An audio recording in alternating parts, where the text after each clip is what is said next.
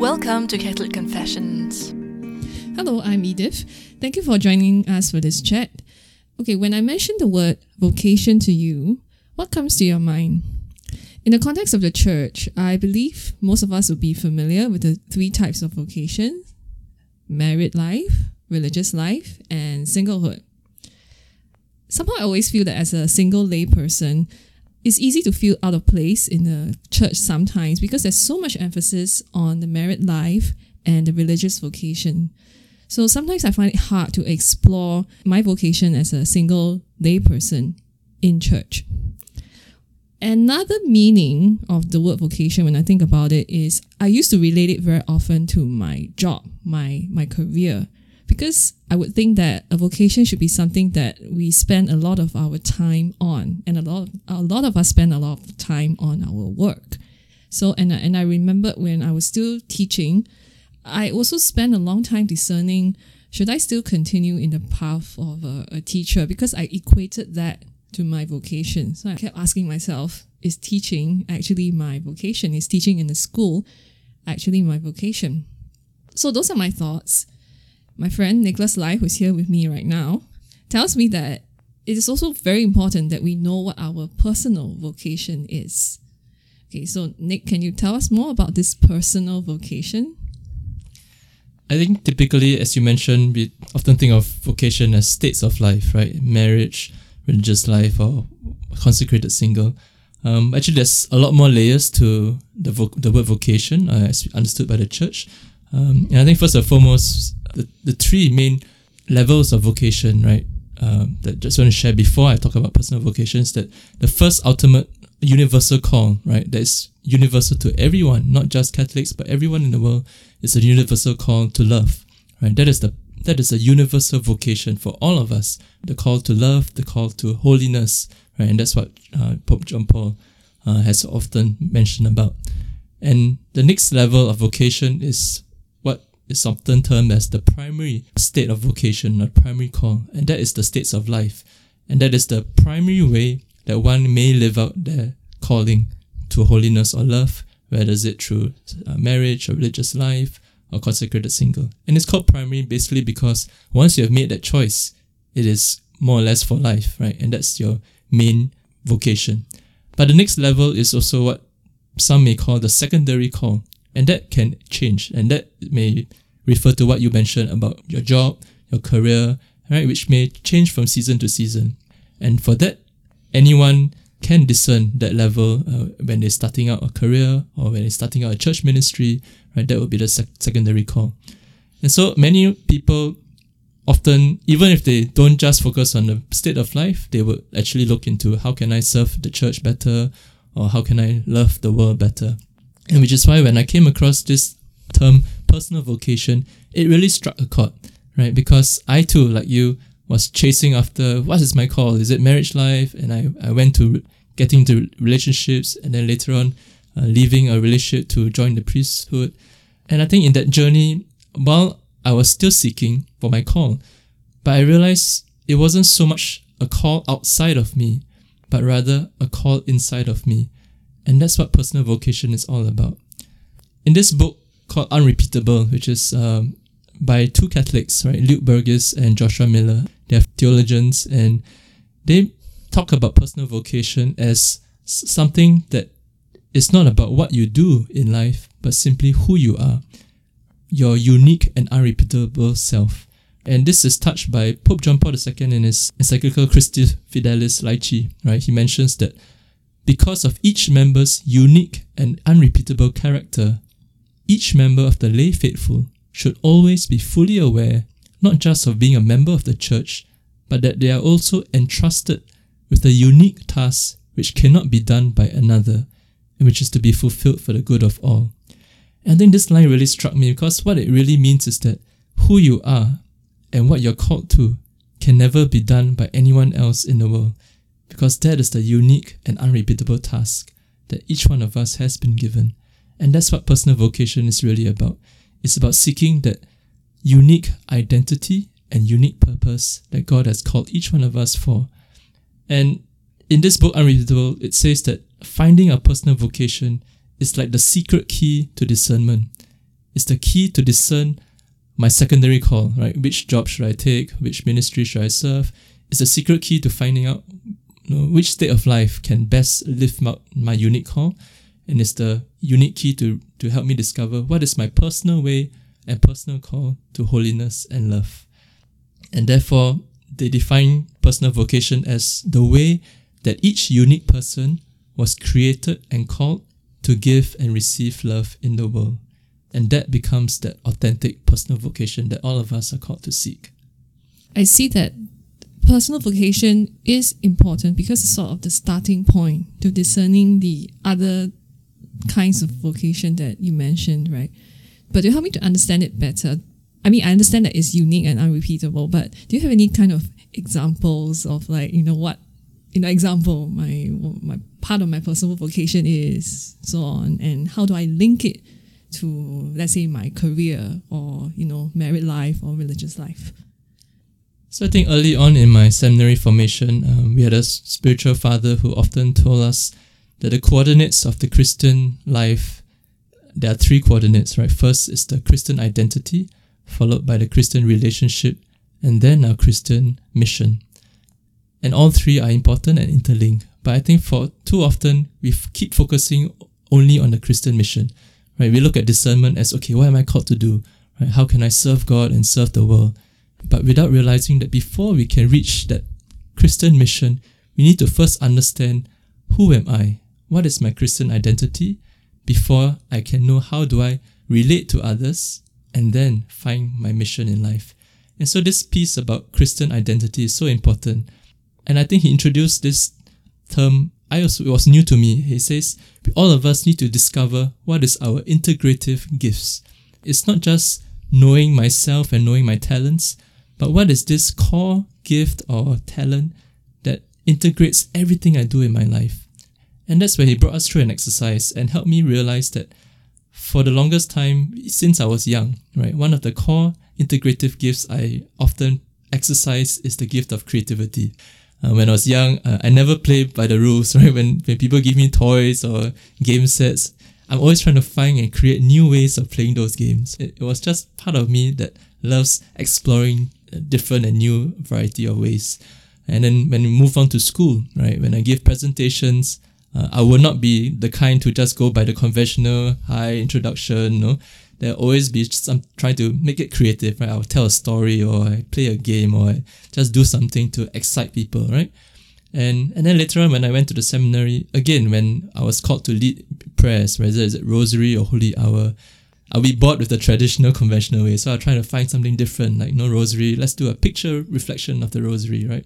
And let's reflect on the different mysteries with pictures. And so I saw how in my life, from young all the way till now, I would love to use creativity in whatever I do. And I think that's key, one of the keys to understanding my unique calling, which is to look at your life and say, what is something in me that's already innate? There is something natural within me that I don't need to learn or try to find something outside of me, but it's already something practiced even without me realizing. And once I can discover what are these so-called gifts or even passions, that would help me know how best can I fully live out not just my unique mission, but my unique self. And I love what St. Catherine of Siena will often say, it is by being who you are, who you were created to be, that you will set the world on fire. She didn't say, you must be a religious or you must do big things for others. No, she simply said, be who you are. Understand what is your true unique gift and charism, and then you will set the world on fire. I think we had a bit of a telepathic moment there because just before you were about to launch into your personal sharing about creativity, actually I had the same answer in my mind. Like the gift or some kind of a passion, right, that really integrates, that somehow underlies everything that we do, regardless of how big or small it is.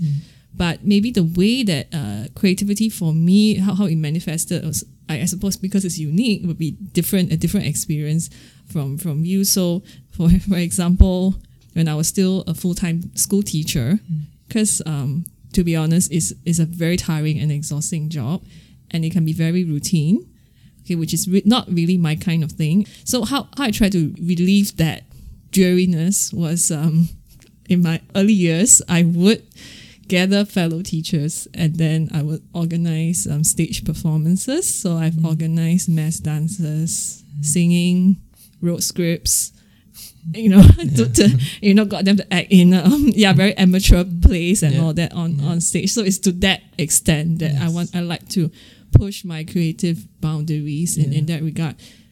Then if I were to think about how did I come across this awareness that creativity is so important to me, definitely it took me a while, right? It's not an immediate thing that I would know like, oh, I like to be creative in everything. But it's more like, constantly looking back and like, actually in those times when I felt most alive was when I was engaged in a creative pursuit. Yes. So it's only when I do that kind of reflection and then every time, and it's like without fail, every time it's consistent that I can reach this point. So would you have any kind of like words of advice for people on how to discern their personal vocation? So there's this Protestant pastor, Frederick Buechner. He defined vocation as one's deep gladness meeting the world's deep needs. He starts off with yourself first. What is it that you enjoy most? What is your deep gladness? What is something that you're so passionate about that you wouldn't think twice of getting up to do? You wouldn't drag in your feet and you wouldn't like, oh no, that's another thing I have to do. But seek something what's your passion in life? What is something that really drives you and excites you? And then as you continue living out that joy, that passion, you will naturally find places in the world that is in need of your charism, that is in need of your unique contribution to the world. Right? And I think more often than not, we do it the other way around. We look at the world and say, okay, what does the world need? Oh, they need more teachers. Oh, they need more priests and religious. And then we try to force fit ourselves into those categories which may not be fully who we are. And so one key point about seeking a personal vocation is going inward, not outward. And I think the more we understand ourselves, the more we understand what drives me, and to continue developing those skills and talents and gifts. And then we may eventually find ourselves landing into places that the Lord has already prepared for us. There's this other book by Parker Palmer. He's a Catholic, and this book is called Let Your Life Speak. And he shares his own experience where he too, right, was trying to seek noble ideas of how he's going to live out his personal mission. And he went about, teaching in big universities and trying to make a difference, right, in large places. And it wasn't until he was sent to a small university in a small town, right, 10 years later, just to fill in a professor for that time period. And he thought, okay, I'm just going to stay there for 1 year and all that. And it was a small town. He said, what kind of impact would I make? Then he realized only after spending that 1 year there, he enjoyed that small town contact with the students, that he realized it wasn't his true calling to impact masses, right? It was just having that small, simple opportunities to be with people. And he ended up staying there for the rest of his career. From that experience, he shared with the readers that don't try and tell your life what you want it to do. Don't try and say, okay, I want to be a priest for others, or I want to do big things. Rather, he says, let your life tell you who you are. Listen to what life is saying about you.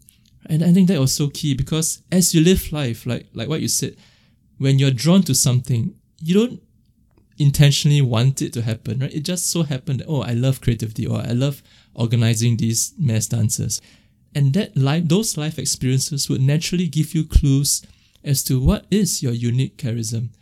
He encourages us to listen more, not to dream of big ideals, but listen to what life is saying to you, and to notice what is it that gets me going, what is it that I enjoy doing, and what is it that there is a special charism that I've been given. And I give myself an example, because I've been discerning marriage for a while, and eventually the Lord told me, why don't you look at priesthood? And I went for it, discerned 8 years. And then the Lord told me to take a sabbatical. Right? And I felt He was encouraging me, don't look for your vocation outwards. Find yourself first. Right? That before one can find your true mission and vocation, one needs to find yourself. And I think I took that 1-2 years to really look deeper into my life and realizing that, I'm someone who needs variety. I'm someone who needs creativity. I'm someone who enjoys just meeting people on the ground. And then later on, when God opened up opportunities to go overseas for mission trips or to encounter different people, and suddenly I felt like, oh, I enjoy these so much as well. And then it dawned upon me, okay, I do want to serve the church, but maybe the priesthood is not the only way. And again, in the past, you often think that, oh, the biggest difference you can make is a priest. But now I realize, no, the biggest difference you can make is being truly who you are. And for me, now that I get to go to different countries to share the word or to have meals with people and simply share experiences with them and make that the table of the Lord, for people to encounter God, I found so much more life in me. There's so much more freedom, and I think that's really that key, to listen to your life first, to look inward. What is it about me that I enjoy? What is it about me that makes me alive? And then allow God to naturally offer places and opportunities that will help me see some alignment with my deep gladness to the world's great needs. And that could be the clue to your personal vocation. I'm reminded of this little incident during this dinner gathering. It was a priest and a few of us from the same church. And the priest just suddenly asked each of us, what is your vocation? At that point already, I had quit my full-time job. So I was still thinking of vocation as job. So I was like, I don't think about it. And then it went on. After that, the lady my friend who answered, and she's a mom of 3 sons. So she has been a mom for many years. That's that primary vocation, right? In a way, she just had to do it. And the answer to the priest's question, what is your vocation, was that after these years of being a mom, then she realized that her vocation is to be a mom. Because, like you said, it was only by listening to life, because life has put her in that state, right, where she got married and she had children. She had to do it. But I think deep in her mind, she knew that was, at that point, she didn't see that as really her personal vocation. But it was only after bringing up 3 sons, then she realized that, hey, I'm pretty good at this. And then she discerned that being a mom is my vocation. And at that point, I think I was a little surprised because I didn't have this understanding yet. So I think, it all makes more sense to me now. Thank you, Nick, for these refreshing insights on our personal vocation, which is really something I think is applicable to every individual. If you are wondering how to start this discernment process, here are 3 questions you can ask yourself. Question 1, what makes me feel alive? Question 2, what is the unique way or ways in which I encounter God? Question 3, where are the current circumstances in my life that allow me to live out my uniqueness? With that, thank you for listening, and may God bless you in your discernment.